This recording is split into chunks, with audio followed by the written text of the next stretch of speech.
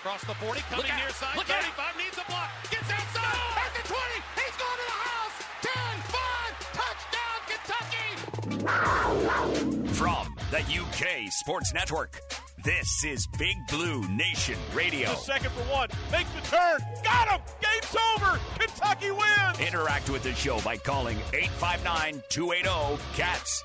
That's 859-280-2287 or statewide at 800-606-GAME. That's 800-606-4263. Touchdown! Kentucky! Victory! Kentucky! Or tweet the show at UK Sports Network. And for the 8th time, college basketball's national championship trophy is coming home to Kentucky. Now your host, Darren Hedrick.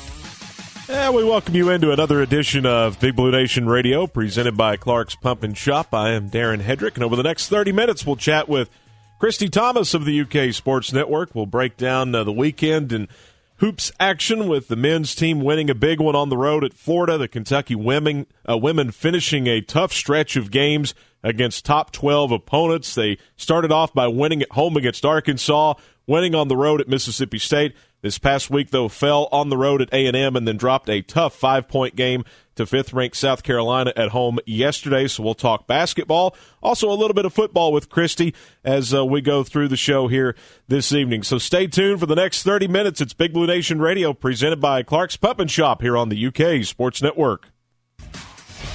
We welcome you back to Big Blue Nation Radio here on the UK Sports Network. As we go to our Clark's Pump and Shop phone lines, we welcome in Christy Thomas from the UK Sports Network. You can also hear her on the SEC Plus Network calling some women's basketball games. Christy, thanks as always for joining us. Hope you're doing well. Well, thanks for having me. I'm always happy to join you. Absolutely. And you know what? Right now with this men's basketball team, let's just start there since we just heard from John Calipari a few minutes ago on his weekly radio show. Coming off a big win over Florida, it is amazing to see the turnaround of this team in 3 games. They just, you could see the confidence building. They got the win over Mississippi State, the confidence build against Vanderbilt, and then it all kind of came together with Keon Brooks' return against Florida. It has been an amazing run of 3 games here, Darren, and I think that, you know, as I watch each game, I really attribute one thing to some growing confidence, and they're just building off of that. I think it started with Dante Allen and him coming in, being able to knock down some shots when this is a team that has really struggled, regardless of where they're taking shots from. They have struggled to score. So around the rim, from the three-point line, no matter what, they have struggled to score. Dante Allen comes in and really gives everybody a shot in the arm, gives everybody the confidence to say, hey, I can make a shot as well, too.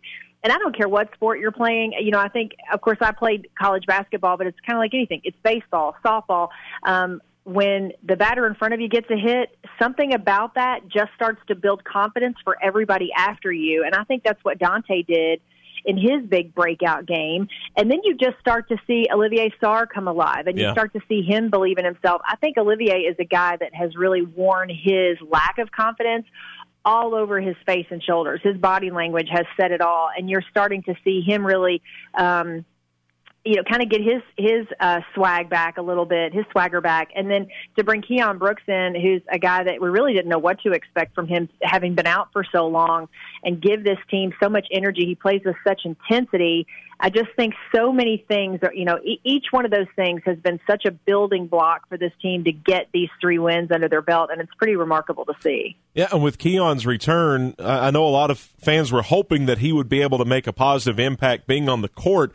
I don't think anybody really thought he would play 25 minutes, though, in his first game back and score 12 points, but he was a huge factor against the Gators on Saturday. Well, listen, so for BB and Game Day, which is a weekly TV show I do on the UK network with Keith Farmer, weekly we will interview Jack Goose Givens, and we asked Jack that last week, how much do you think we'll see him? How much do you think we'll play? And Goose was kind of like everybody else. He said, I don't think you'll see him play much. I don't think we're going to see a lot of minutes out of him. But at the same time, too, when you've got a guy like that that will come in and play with such a sense of urgency and, has some experience under his belt and, can play with so much intensity, it was hard to keep him off the floor, and that's really what we're after. I mean, John Calipari was going to reward that kind of play, which is what we all want. You go out there and play hard, and we'll keep you on the floor, earn your minutes, and he did that. And I just think it was great to see, really how his game has progressed a little bit as well, too. I think he showed some nice ball handling. He showed some nice touch, passed the ball well. He rebounded. He did a little bit of everything in that game, which I think shows you that his game has grown as well, too. And Devin, ask you, it's been fun to watch him progress, too. Now, Florida got Kentucky to turn it over 14 times. A lot of that has to do with the Gator style of play and how they press you, speed you up, and look for those turnovers. But Askew has really lowered the turnover rate in the last couple of games. In fact, outside of the 3 turnovers against Florida, he's been pretty spectacular taking care of the basketball in SEC play so far. But I think that's part of the turnaround for this team, too, is Askew has seemed to settle into that point guard role. He's taking better care of the basketball. Well, you had to have the chance to do that, I mean, I think Big Blue Nation, I know how, we, and I'll say we because I'm part of the, the fan base that bleeds blue, but, we want a kid, and I say kid because that's exactly what he is. He's the youngest kid on the team. He reclassified and came in super young to be able to come in and play at a high level and not have the ability to learn. I don't think that doesn't add up for me. We have to give a guy like that the ability to come in and make some mistakes and learn and understand how the game needs to be played and at what intensity level it has to be played and make those mistakes. You just have to live through those mistakes in order to be able to get to the other side of it. And that's exactly what we're seeing now. We're seeing his basketball IQ is improving. You're seeing him make good decisions. All of those things are a result of him, really kind of hitting a point where, yeah, you're right, Darren, he's hitting his stride and he's really starting to figure some things out, and it is incredibly fun to watch. And what I say to a kid, and he's very mature. Yeah. He had a really great soundbite, I thought, last week about when asked about a demotion, and he said, I think I needed it. I think it was exactly what I needed to motivate myself. But then also, if this is what my team needs, that's what I'll do. So a kid that, could have popped off and had, some sort of smart aleck remark or said something about it or been on social media about it, he didn't do that. And he chose to take responsibility and say, if this is what the team needs, that's what I'll do. And I'm not sure what more you could ask for out of the guy.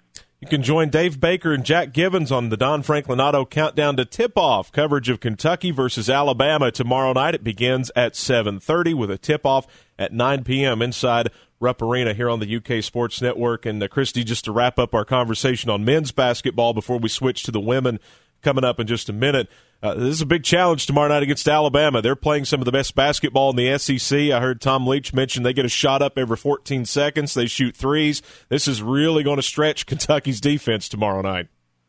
Well, I think there's no better time to play them than now when you're on a 3-game winning streak, when your confidence is an all-time high. I thought Kentucky's defense was better in the last game against Florida than it's been all season long. That they really ratcheted that up a notch. So I'd say there's no better time to play a team like that than now. Well, we'll get to watch it tomorrow night. Again, it's a 9 o'clock tip at Rupp Arena, Kentucky and Alabama, with pregame starting at 7:30. Let's take a quick timeout, and we'll switch over to the women's side and talk about a tough stretch of games for the Kentucky Wildcats in women's basketball coming up. This is Big Blue Nation Radio, presented by Clark's Pump and Shop on the UK Sports Network. This is BBN Radio, presented by Clark's Pump and Shop. Darren Hedrick with you, and we have Christy Thomas joining us on the line right now. And Christy, this women's basketball team dropped to number 12 in the latest AP poll after losing a pair of games to then number 8 Texas A&M. They moved up to number 7, still undefeated on the year. 5th-ranked South Carolina snuck away yesterday with a 5-point win at Memorial Coliseum. In your time covering the Kentucky women's program, do you ever remember a tougher stretch of 4 games than what this group just endured over the last 2 weeks? Absolutely not. This is crazy. I mean, but I think it's twofold. It goes to show, even when you're playing teams that are in the bottom of the SEC, this is still a brutal, schedule to play when you get into SEC play in January. So take into account that now you're playing ranked team after ranked team, and no, I don't ever remember, even with a tough little stretch of non-conference games, I don't ever remember something this brutal. But again, this goes to show you just how good women's basketball is in the SEC. Yeah, and, you mentioned that about how tough this conference is. I think the latest bracket projections put out by Charlie Cream of ESPN.com has 8 SEC programs in the tournament right now. Kentucky just played 4 that are likely to be in regardless. You've still got Tennessee twice on the schedule with a makeup game in there somewhere. You've still got to play Georgia. Alabama's played great to start the year. They've got off to a nice, I think, 3-1 start in the conference. So you're right about the rugged schedule in the SEC, but I think this 4-game stretch has made this team battle-tested. They've played 5 teams in the top 15. I'm not really sure you can throw anything at them at this point they haven't already seen. I would agree, and I think, as you look at that stretch of games, too, I think in some weird way the basketball gods were kind of smiling on Kentucky for that Tennessee game to be postponed, because you throw that into the mix, in Knoxville, a team that, can play so well in Thompson-Boling Arena, then that was a break that I think they really needed that was unexpected. But you're exactly right. Going on the road to College Station, I thought that was a tough game for them when you look at how, that was a 17-point loss. And they really had a lead in that game. They did. They had a lead, and then it really swung so far the other way that I think that was a good lesson to say you got a lead. How can you hang on to it, especially on the road against such a tough team like A&M? And then a valuable lesson was learned yesterday against South Carolina. Again, you've got a lead. They had a 9-point lead at one point. You've got to be able to put the hammer down, and I think that there were some adjustments South Carolina made in the second half that Kentucky really struggled with. If Kentucky can figure out how to stop a straight line drive, and I don't care who's dribbling the basketball, any position 1 through 5 on the floor had the ability yesterday on Kentucky to drive straight to the hole without anyone stepping over, no rotation. So that's definitely something I know Kyra Elzy is gonna really hammer home this week in practice. And then as a result of that, getting to the rim like that, even if they didn't hit the layup, everybody was in position to rebound for South Carolina. So that was a problem for Kentucky in the second half as well, and single-handedly the reason why the Gamecocks were able to come back. But you're right, lessons learned, lots that you take with you as you turn the corner here to take a breath for just a second before you get going again. And, Christy, I know she didn't score yesterday against South Carolina, but Kiki McKinney has been on a tear. She's shot the ball well from outside. She's scored double-digit figures in 3 of the last 4. How fun is it to see her confidence blossom like it has over the last couple of weeks against really tough competition? She deserves it. She's a player that's really earned it. She's worked hard. I love her enthusiasm for the game. I love the emotional piece of what she brings to this team. She is really, truly an emotional leader. There was one game that was in that stretch. I forget which one, and you may even know it, but Robin Benton wanted to argue a call, and Arkansas. They gathered up right before free throw, and she said, "Just shut your mouth. Just shut your mouth." You could read her lips and say she was just shut your mouth and let's move on. She's right. Yeah. Very mature way of really bringing the team together and really rallying them. She is a joy to watch, and I'm happy to see her doing so well. She absolutely deserves it. And then there's Ryan Howard, who yesterday was not able to get a shot to fall from outside. She was 0 for 5 from 3. She still had 32 points. Amazing to me, her uncanny ability to create something out of nothing. And she decided, hey, the shot from outside isn't falling. Let me move about 5 feet closer to the basket. And she was lethal yesterday inside the arc, anywhere on the floor.